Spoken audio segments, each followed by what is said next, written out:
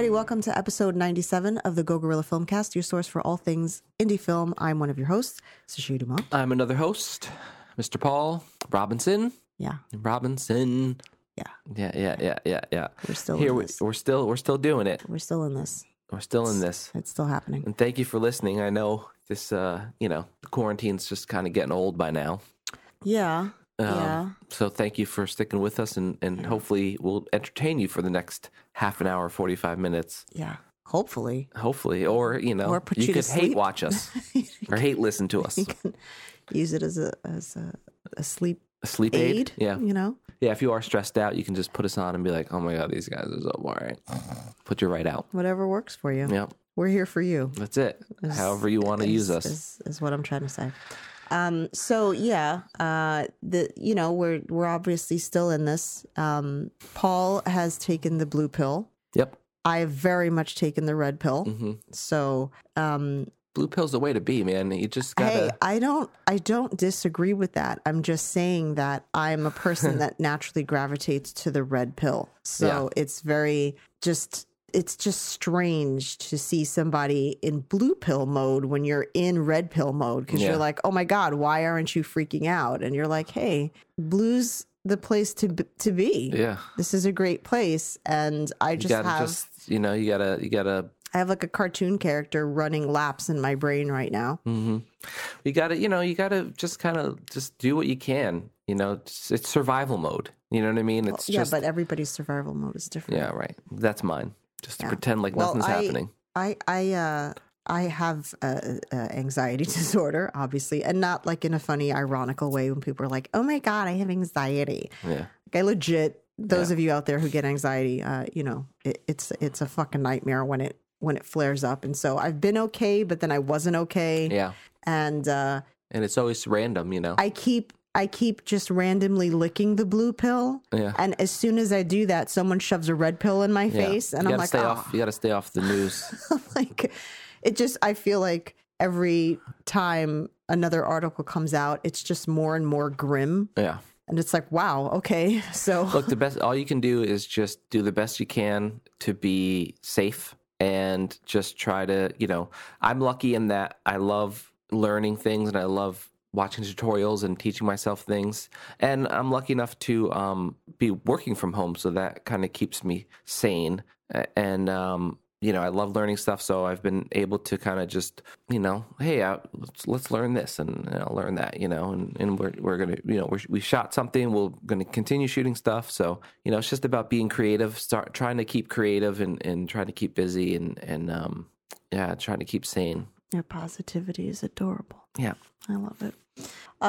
Okay, so all right, that's over. Having said that, as we've mentioned before, your schedule's quite hectic now, ironically. Yeah.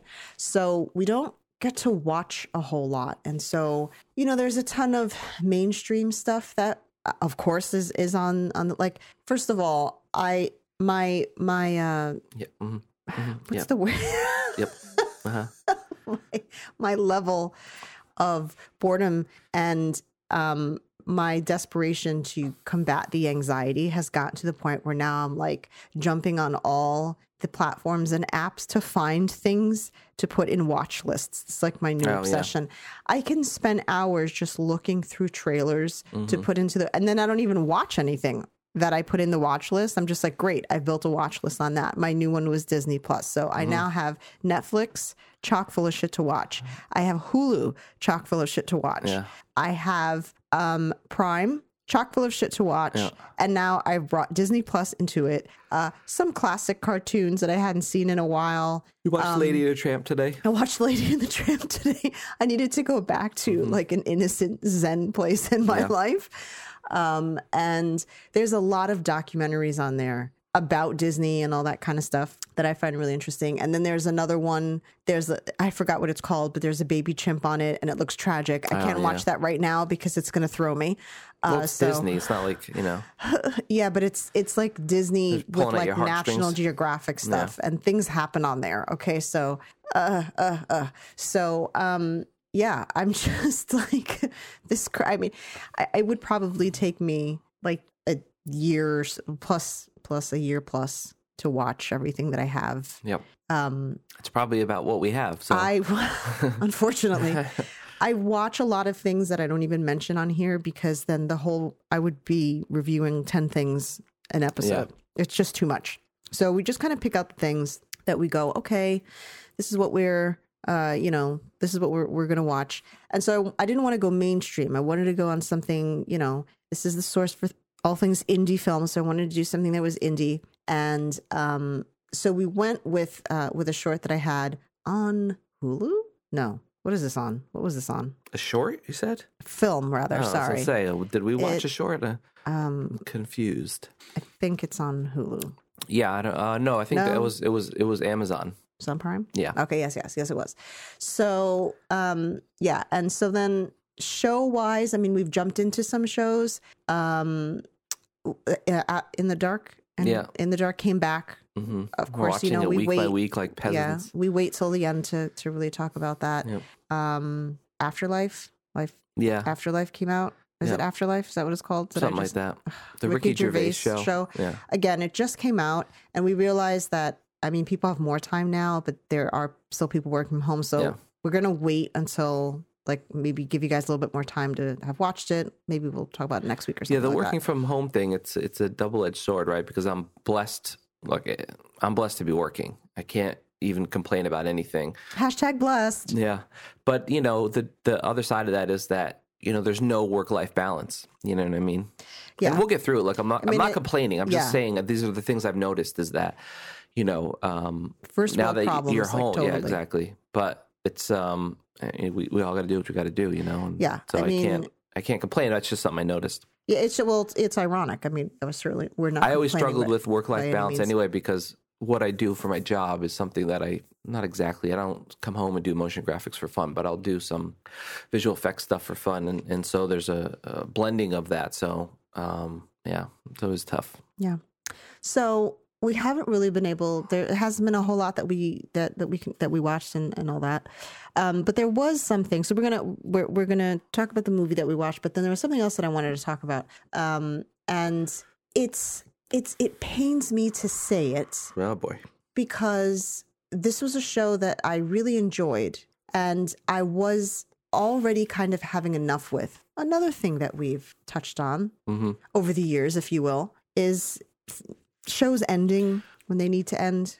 And there's no way to win that, because you have Schitt's Creek when you're like, I could watch 50 more seasons, and then you have other shows that you're like, it just went on too long. It's like, you never know when to. Well, it's the type of stories and the characters. If you have the right story and the right character, and I find that the more simplistic something is, the longer it can go for. Something like Friends, right? Yeah. You look at something like Friends. For me, it wasn't even so much that they aged and all that. It was like, okay, now you're giving them kids, and that's not the same show anymore. That's done. Mm-hmm. Big Bang Theory, same thing. Show that went on for a while. Then they started having kids. You killed it. Yeah. So it's stuff like that. So you're saying kids ruin everything. Kids suck. So what I'm saying is that when you start a show with it wasn't even the marriage. Like, I was okay with like Chandler and Monica getting married. It was like, okay, yeah, that's fine, because they were already together and they were all friends. That was okay. But like, once you bring the kids in, it's like, look, anyone who has kids knows that your friendships and the dynamic of those friendships change, especially when the other friends don't have children. So when friends start having kids together, that keeps going, right? Because then you have the same things to bitch about, and you all talk about how your lives aren't the same, and oh my God, so much work, and they did this and that, and then so and so threw up in my shoe the other day for no apparent reason, and then shit on the sink. Whatever the hell it is that kids do, I don't know. They do weird shit, but you have other people to sort of go into this commune with. Yeah, but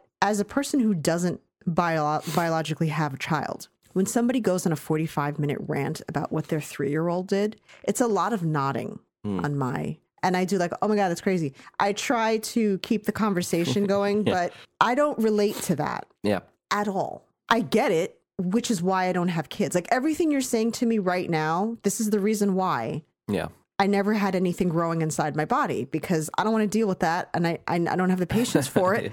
You know what I mean? So when someone that you had a friendship with, sans children, suddenly And look, like, I get it. You have kids and your life suddenly revolves around those kids. They take up a lot of fucking time. That's how it works. All right. That's how it works. If you're an effective parent, right, then then a lot of your life, I don't believe that your whole life should revolve around children. Everyone with kids is like easy for you to say, right? Because you don't have kids. But I think that there's a fine line that a lot of people kind of cross. They forget, they lose themselves, and then their kids grow up and leave the house and they don't know what the hell to do with themselves. Yeah. Anyway.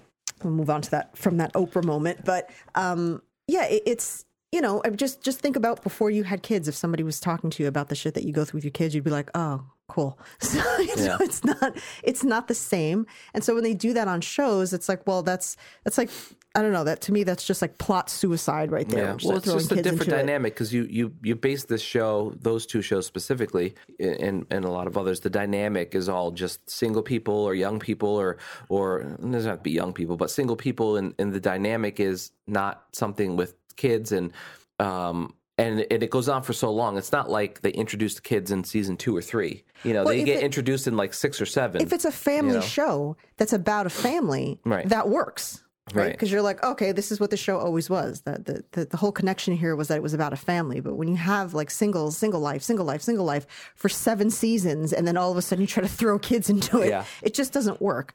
So back to my original point. Oh my God, that was probably like 40 years ago that I brought it up. But point being that there are some shows that just, when there's a lot of stuff going on, it tends to lose its magic quickly for me. And for me, jumping into Killing Eve, I was like all in. This is season 3 that they're on now. Yep.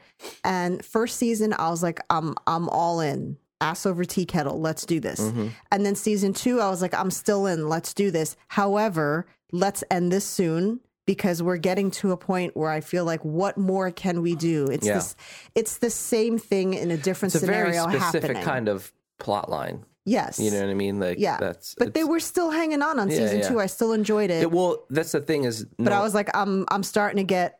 Yeah, the quality of writing and the performances were able to carry it through 2 seasons. And, you know, I think that, that's just not like a plot line that can last that long, I don't think. Well, I think if it was more... I mean, look, it is... To me, I consider it a dramedy. Yeah. But... when you have a character like Villanelle, she's very extreme. And let me just like I would like to emphasize on the fact that I think that the character is brilliant. I think that Jodie Comer plays the character brilliantly.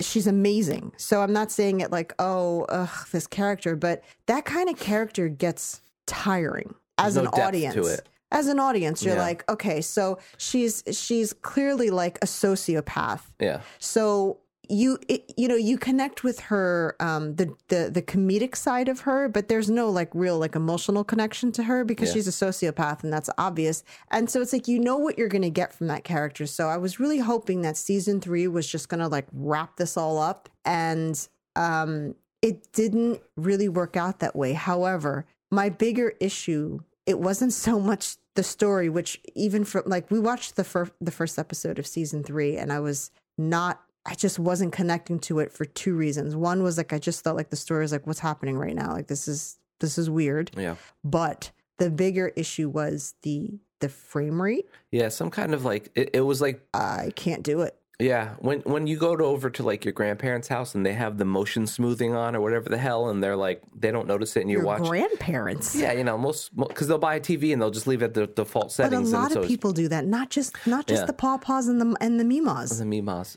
but it's like baked into the some people show like this somehow, and it just doesn't. I just it seems really shallow to say. Because, you know, it takes me out 100%. Just takes me out, and so I hate to like judge it strictly on a visual aspect of it like that, but it's just not something that I just watch it and I'm like, it's not just a visual thing. It's what the whole point of this is to make it seem like the people are walking around in front of you. That I believe that was the whole intention of shooting at this frame rate or having TVs like do this weird thing with the blur so that it doesn't look cinematic, but it looks realistic.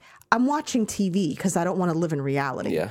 So that doesn't work for me. The really curious thing for me is that I don't recall this in season 1 and 2 because I don't think I would have gotten through it. We watched season 1 and 2 not when the show came out. It was like a little lapse because we were like late to the game. Mm-hmm. So this is airing now, and I'm wondering, is this how it airs off BBC? And maybe when we get it later to like be able to binge it, it won't have this weird frame rate? Well, yeah, because we binged it on what? What did we binge it on? I don't even remember. Yeah. I don't remember, but I don't remember it looking like this because I hate this. I hate it. And so I definitely would have been taken out. I wouldn't have made it this far. Mm-hmm. So I don't know if this is a thing.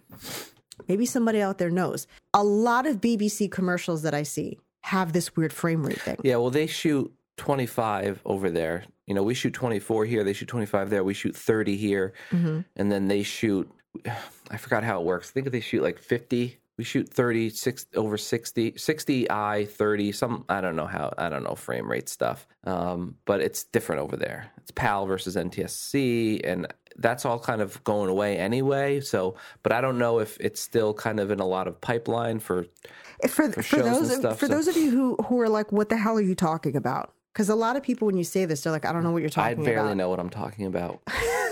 For those of you who don't know, I'm going to give you an example because anybody who has seen this show will go, oh, I totally know what you're talking about. Everything's filmed like fucking Doctor Who. Well, if you've seen Doctor Who or soap operas, and you know like what that looks like, where you're like, oh, this looks like a fake show. That's what we mean about the frame rate, where it doesn't have this it doesn't have like this cinematic thing. I remember when you first started watching Doctor Who, I was like, what is that? What is that? Why does it look like that? And but Doctor Who had a certain charm, right? Because it's kitschy and whatever the hell, fine. But when I'm watching somebody get murdered, at that frame rate, it just doesn't do it. It just looks really, really weird. Yeah, and there's this just unnatural movement to it that just, I mean, I was so sad. I was like, I can't. I thought at first that it was that I was just being really nitpicky and I didn't say anything. And then I noticed that you weren't really paying attention to the show anymore. And I was like, okay, so is this bothering you too? And you're like, I can't do it. And I was like, I can't do it either. So I hate to say, I don't think I'm ever going to know what happens with Eve and Villanelle. I think I'm officially off the show because I mean, I'm not going to blame it 100% on the frame rate. The whole thing with her, like marrying some woman, like the wedding fight thing. I was like, I feel like you're running out of shit for this character to do. And it just seems like too over. Specific. Like I said, too specific a story. You know, like it's all driven by like it's great for a season or 2 or 3 if you can pull it off. But I just feel like I don't know. It's just this cat and mouse. How long can you play that for, you know? It's not working for me. And that makes me really sad because the first 2 seasons were really, really, really good. It's a really great show. And the performances are insane. I loved all the actors in it, but this just, it's not sitting. It's not sitting with me. I can't do it. So that's kind of sad and weird. And please stop filming in that. I just don't do it. Don't do it. Stop doing it. So a show that I will say does have a bit of a made for TV kind of look, but does not bother me at all is Wentworth. Yeah. Well, Wentworth has like a bit of a gritty. But it's not that bad. No, it's not that bad. But it definitely doesn't have like, it's not like super, super high quality cinematic looking, we're not talking about like amazing DP work here. But it's not bad DP work. It's just it's just Australian. I mean, so on a cinematic standpoint, when you think of like American, cinematography and British cinematography, it's always like way up there. French as well. European stuff usually looks really, really beautiful. This show it's got, because someone's gonna be like, oh, so it doesn't look pretty for you, you don't care. Like, no, story's important to me. Like, let's just get that straight. If I had been glued in by the story, I would have been like, I hate this frame rate, I hate this frame rate, I hate this frame rate. But I would have stayed glued to it. The story was losing me. I lost interest. Wentworth, on the other hand, I mean, they could start filming that on a phone, I think. If they were like, look, we lost our funding, and I'd be like, I'm in. And that's the danger I feel in watching week to week, because we're out now. We barely made it through one episode and we're out. But if there was like, if we could watch all of them and there's a bigger chance. Not saying that it would have happened, but we could have said, all right, well, let's give it a couple episodes since we're sitting here and see if it gets any better or whatever. So there's more of a chance, but now we're out. So yeah, sorry. Yeah, I hate to say that. This was a difficult breakup for me. Yeah. So we decided to watch a movie, and we watched to kind of raise our spirits. This movie.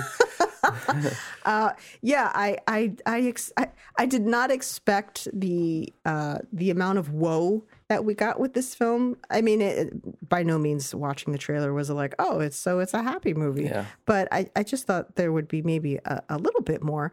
So we watched Katie Says Goodbye, and so it's a writer-director, Wayne Roberts. I always like those. Yeah. And so I wanted to check it out. Also, this director's this is the only second thing that he's directed. So I find that, really interesting. For having only been the second thing that this person's done, I think they did a pretty good job. Got quite a cast. It was starring Olivia Cooke and Christopher Abbott. Yeah. And oh Jesus Christ, what's her face? Mary Steenburgen. I always think of her as the mom from Parenthood. She's always going to be the mom from Parenthood for me. Yeah. And Marielle Enos and Keir Gilchrist, Jim Belushi. Yeah. Chris Lowell. Like, I don't know how the hell he got this cast. Yeah, it's a great cast. The cast was crazy. So first of all, this is not a fucking feel-good movie. I'm just throwing that shit out there. And I'm saying that because just where we are mentally right now, this probably was not the best choice in terms of like keeping your mind in a good place. I'm gonna go over my gripe. Okay. And there was really only one gripe that I had, because the cinematography was nice. Lighting was good. Performances were really good. All of that was fine. All good. One thing that I realized afterwards that I didn't know going in was that the character was Olivia Cooke's character is 17.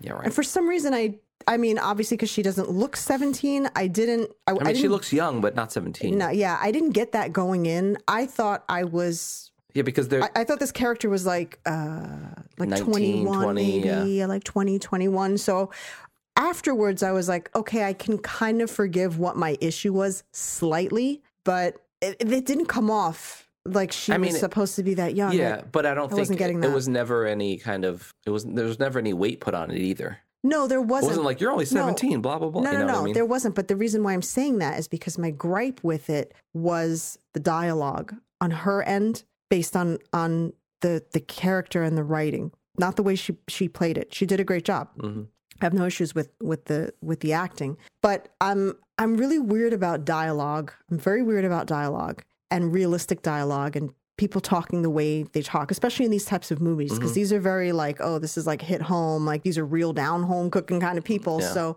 I feel like dialogue's really, really important. And everyone else I was okay with, but she had like this level of naivete, if you will, that now, okay, understanding that she was 17 was like, okay, I can give up like maybe 20% of what pissed me off about that, because it was like, oh, okay, so she's 17. Because that was my issue. I'm like, why is she so naive? And not like, if the character had been dumped into this life from some really like innocent background, I'd be like, well, of course she's like this. She doesn't understand. But this is how she grew up. Yeah. Okay, so her mother's always been a fuck up. So there's no way that she would be this dumb. Yeah. I guess. Do you know what I mean? Like she would have way more trailer smarts to her, if you will. It was like street smarts, because they're like in the middle. And I don't know where the hell they were. I don't know. It was filmed in New Mexico. There's a lot of deserts. So. Yeah, so I assumed they were like in Nevada. Or I don't know. Yeah. And so I just thought that didn't match. I thought that her upbringing and lifestyle that we were supposed to believe was her upbringing and lifestyle did not connect at all with who this character was. There's no way she would have been this forgiving, this trustworthy. Trusting. Trusting. Yeah. Hello. It just, I don't know. Something didn't gel with those with the the atmosphere that she was in, and then the way that she Yeah. existed, I guess, Yeah. in that world. Yeah, because I guess when she goes around and does what she does, there has to be a certain level of. It's not like she doesn't know what she's doing. You know, she's doing something that is very adult. She's a prostitute. Yeah. She prostitutes. She's a waitress, and then she prostitutes to make the rest of her money. Yeah, Because, but in a small town, so it's not like she's some city prostitute. No, it's yeah. it's just like the local prostitute. But who really needs to raise her prices, by the way. yeah, seriously, Holy shit. I don't know what year this was supposed to be, but Jesus, $11. yeah. I ain't shaking your hand for $11. Well, you're getting 9 out of it. What the hell? But I don't Anyway. know. I thought, this is the type of films like, I love films that look like this. This just, the cinematography was really nice, but there's just something so natural about it. And so, you're inside of a car and, they somehow managed to expose inside properly, but the outside isn't blown out. So, a lot of that is, you can cheat a lot of that with dynamic range, but, you got to know what you're doing, what time of day to do it, what direction to shoot it in, all that stuff. Yeah. Helps, obviously. But, yeah, so I love the look of it. It felt very, very much like a polished indie, and I really appreciate that. All the technical side of it, the audio was great. I really liked the music. I just feel like it left me wondering. So, because I don't know how to say it without giving away too much, but Well, I mean, look, it is kind of old, I guess. Yeah, but you jump into the story. There's no backstory. and you just go in. I'm fine with that. It's Yeah. just that she goes through all this crap, and then at the end, we get like maybe 30 seconds of this emotion of her dealing with it, and then what she's going to do next.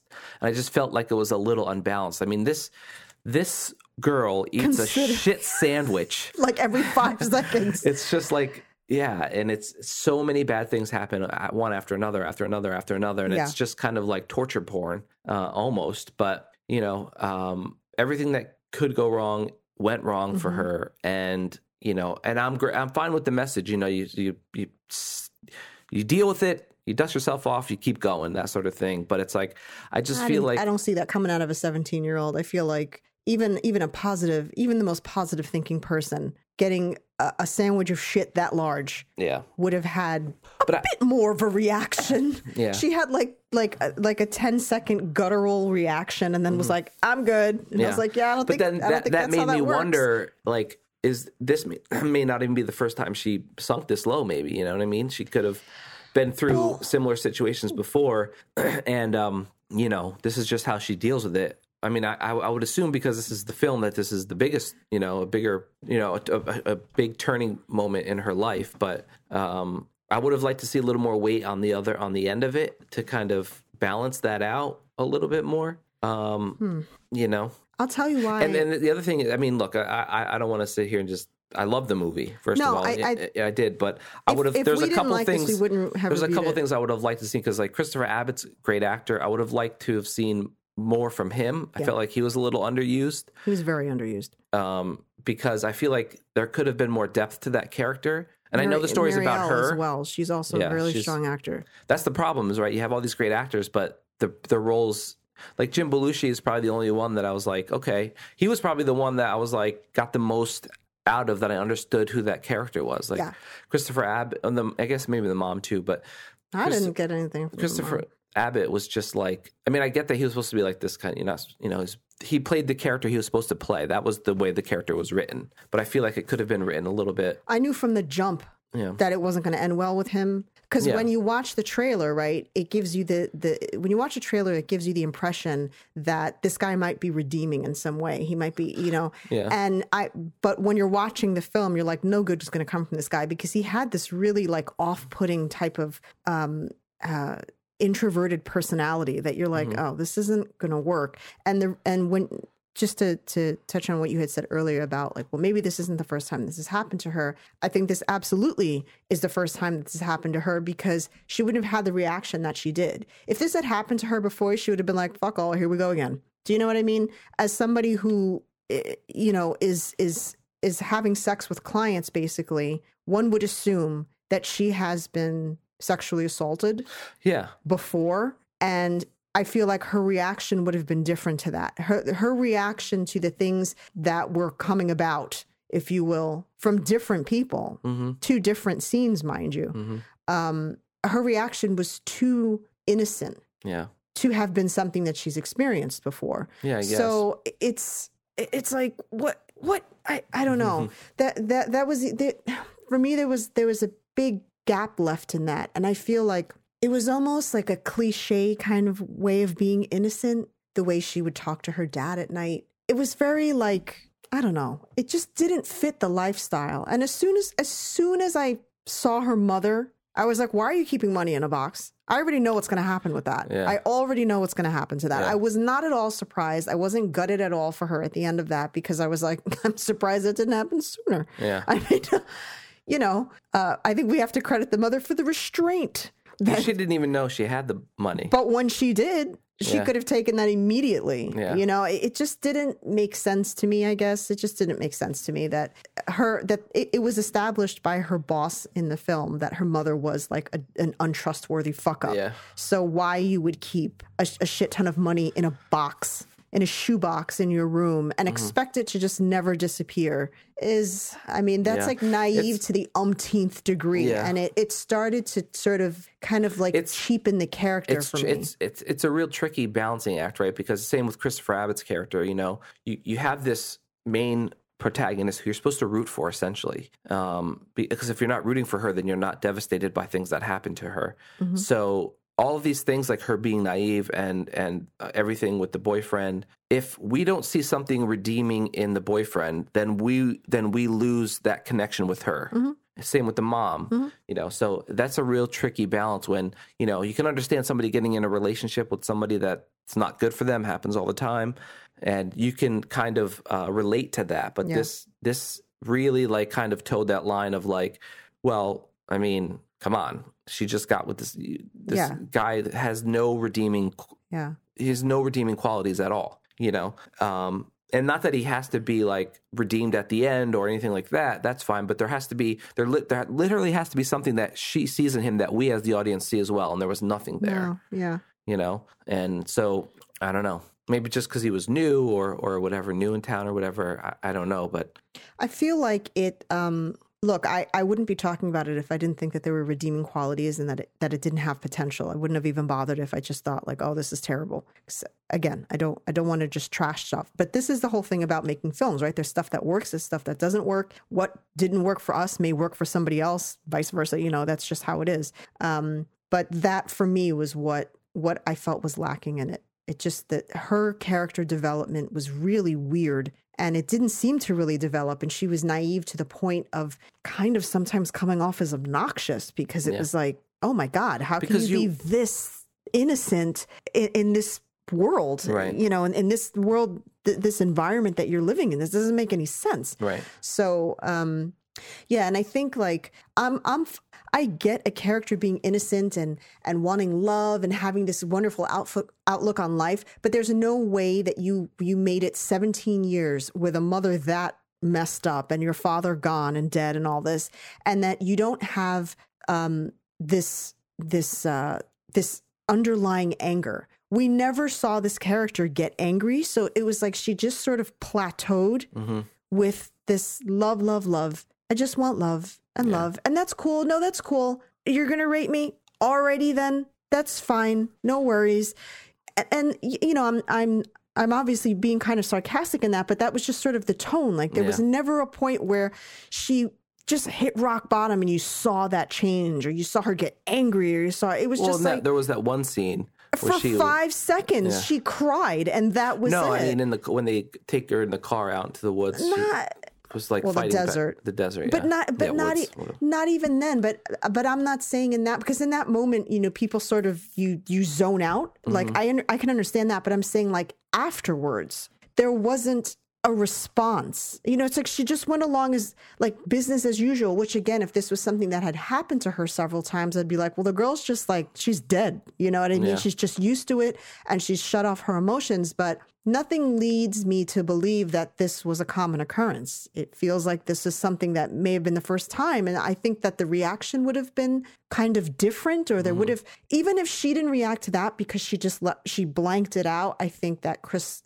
Abbott's character then abandoning her she would have lost it, because we're led to believe that all she cares about is him. Yeah. And so when he kind of turns his back on her, I feel like she would have been like, all right, that's it. Yeah. I'm fucking losing it. But Yeah, that never happened. Yeah, and the other thing is too, I would have liked to have, not like they did it wrong, but I wish that it kind of extended more too, because she lives this kind of really, like you said, sort of oblivious, not really, but sort of oblivious life. That everything's happy, and she's always trying to look for the good in everything and whatever. She's a doormat. Yeah, and she makes herself one. Yeah, and so then at the end, when she picks herself up and dusts herself off and moves forward, I would like to know, okay, well, is this her? It wasn't clear to me that this was her gaining her strength and yeah, I felt saying she was just like falling into old saying habits. like right, exactly, like saying like F this, I'm stronger now because of it, which is the arc that you want from a story like this.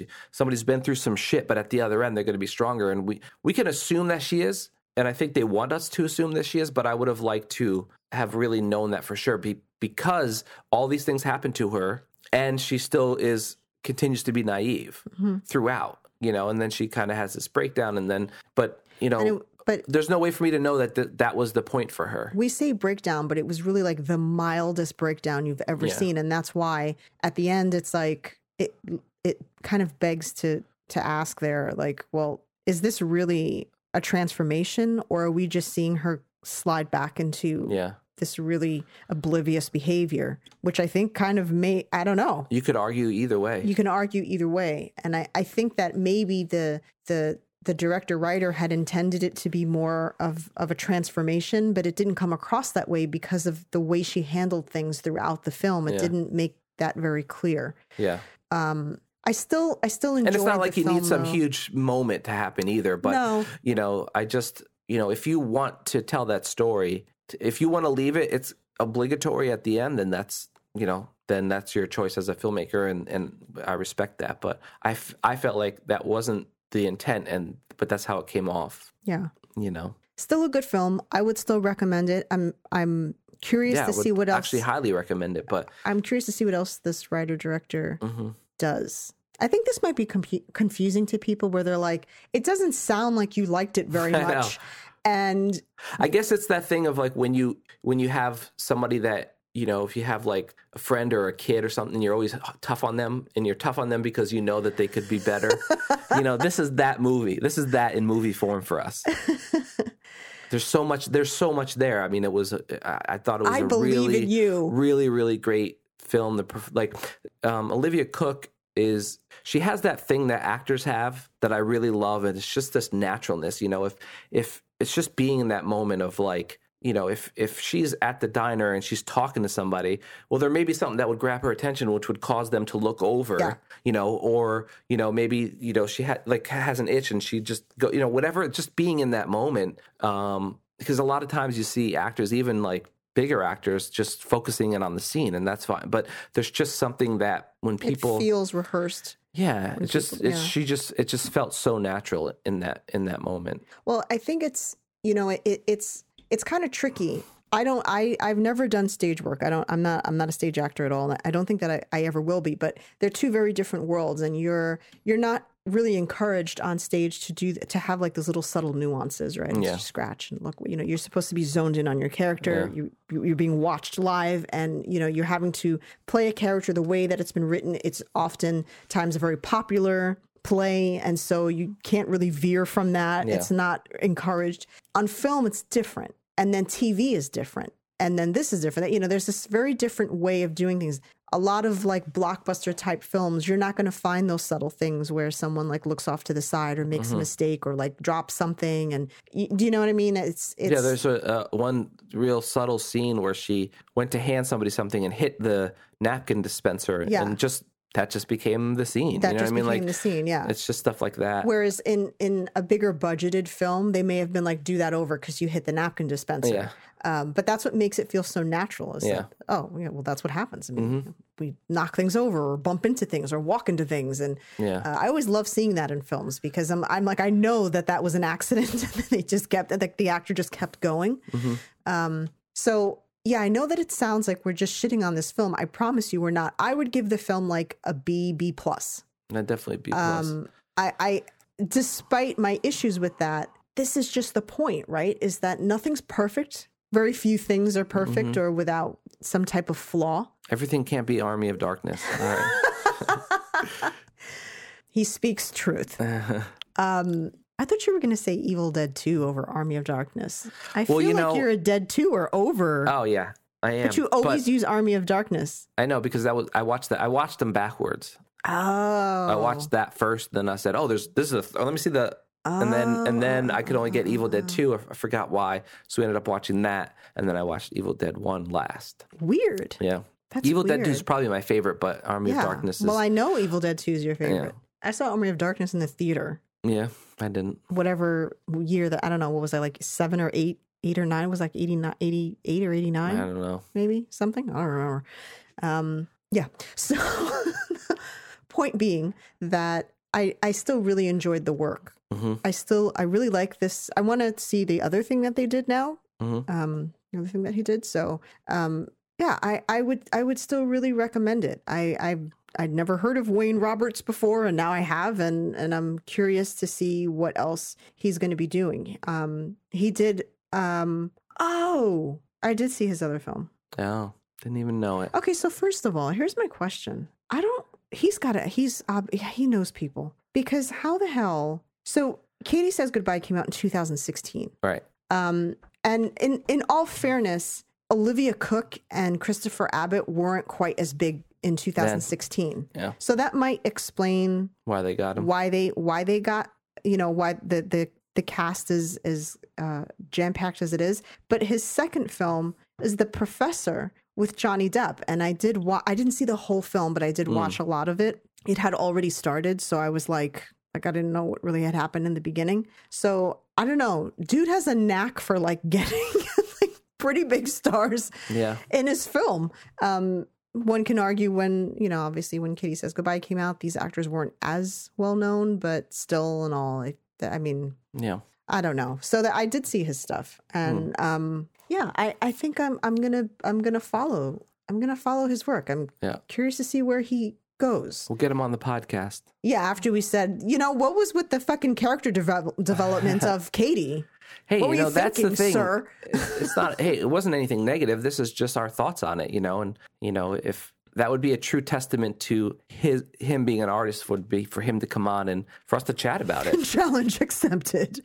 We're not mad at him for making it. I think I would. Hey, I'll never make a movie this good. No, I'll never write anything this good. No. People would, if I wrote this, they'd be like, "What was the issue with every character on the film? You wrote it stupid. Everyone was dumb." We watched our own movies, but they weren't. But they weren't. We didn't make them, but we saw them exactly as they are. We would probably tear them apart. I tear my writing apart. So my critiques come knowing that I'm not without error. But what I really enjoy is that he's a writer-director, as we know. The Professor as well. He wrote and directed that. And I just enjoy that. I enjoy people that have a vision. They direct that. They're like, this is how I wanted it to be. Okay. So it may not be perfect in everyone's eyes, but it's just something that I really enjoy. And I wish people did more of.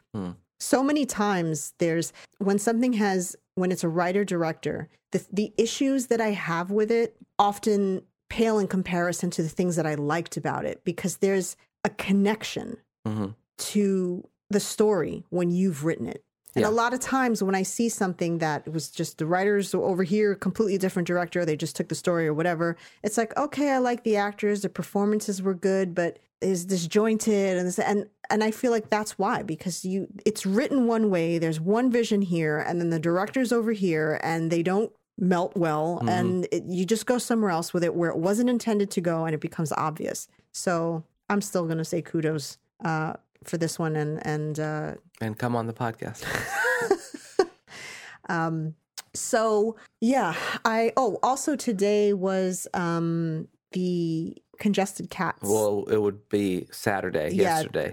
We're recording this Saturday night. Saturday night. So and you're listening to this hopefully on Sunday night. Probably during the week, more likely. Last week was we had talked about when we went to the city last month, right before the virus kind of really, really hit. Ironic how we went to the city and then Jesus Christ. I know. One could say that we brought it down there with us. What? It started there. I'm just saying. No, it was already out, you idiot. Yeah, I know that, but never mind. Is this your attempt at humor? No. Fail. So we had gone and the folks there had done a screening, and we had won for Silver Whiskers. the Silver Whiskers, and then all the Silver Whiskers winners. They get from one out every year, month. Yeah. Yeah. They were all screened. I think Wednesday it started. Mm-hmm. It was Wednesday, and then I believe tonight they were supposed to pick a winner for that. We didn't expect to win that, and we haven't heard from them, so I know we didn't. But and that's okay. We didn't even expect to win the silver We one. didn't expect we didn't expect to win anything. So Not for the gaffer. it was just cool, that we got to be involved. Talk in about that. plot holes, am I right? Talk about shitty writing. Hello. But the reason why I mention it is because they decided to just do it online. Yeah. It was supposed to be.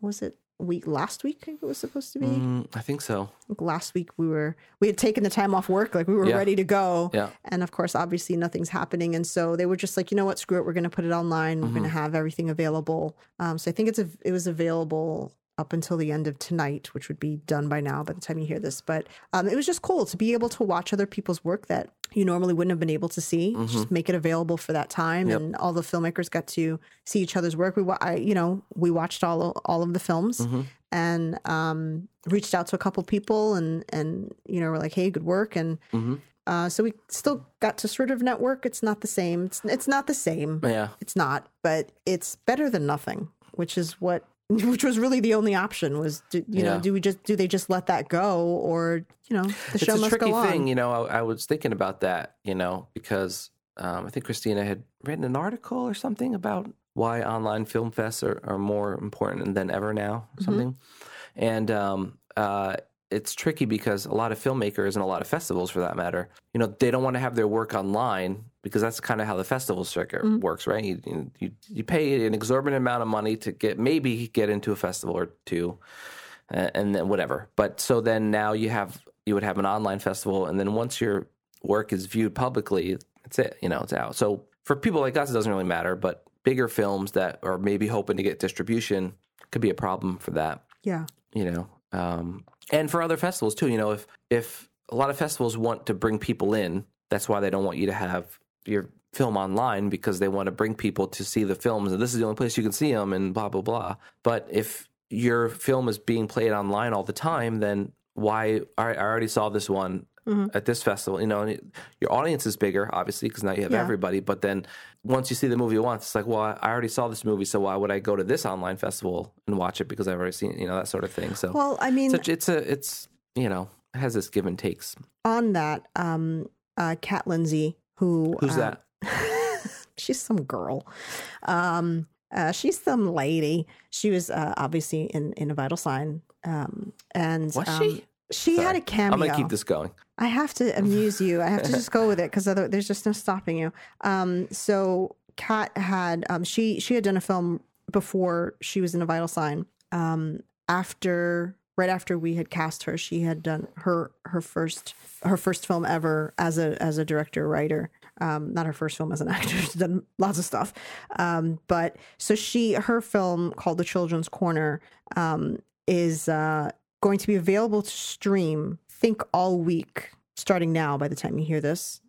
And it's like it's a first time filmmakers session film festival, I believe it was called. And so with this one, though, there is an admission, air quotes, admission of $10. And you get to view a whole bunch of the shorts, and they're all first-time filmmakers. And then you get to vote for your favorite or second. I think first. I don't know if there was maybe 3 or something. And so, $10 is to be able to. I don't know how many films it is. Yeah. Like if it's $10 for like 5 films, then that's kind of maybe I could see maybe people not wanting to pay that. But I don't know. There's something really interesting in watching someone's first film. Because when you go to a film fest, you don't know, is this your second film? Is this your 14th film? Sometimes you watch something, you think, oh, that's probably their first film. And they're like, yeah, this is my 9th film. You're like, shit.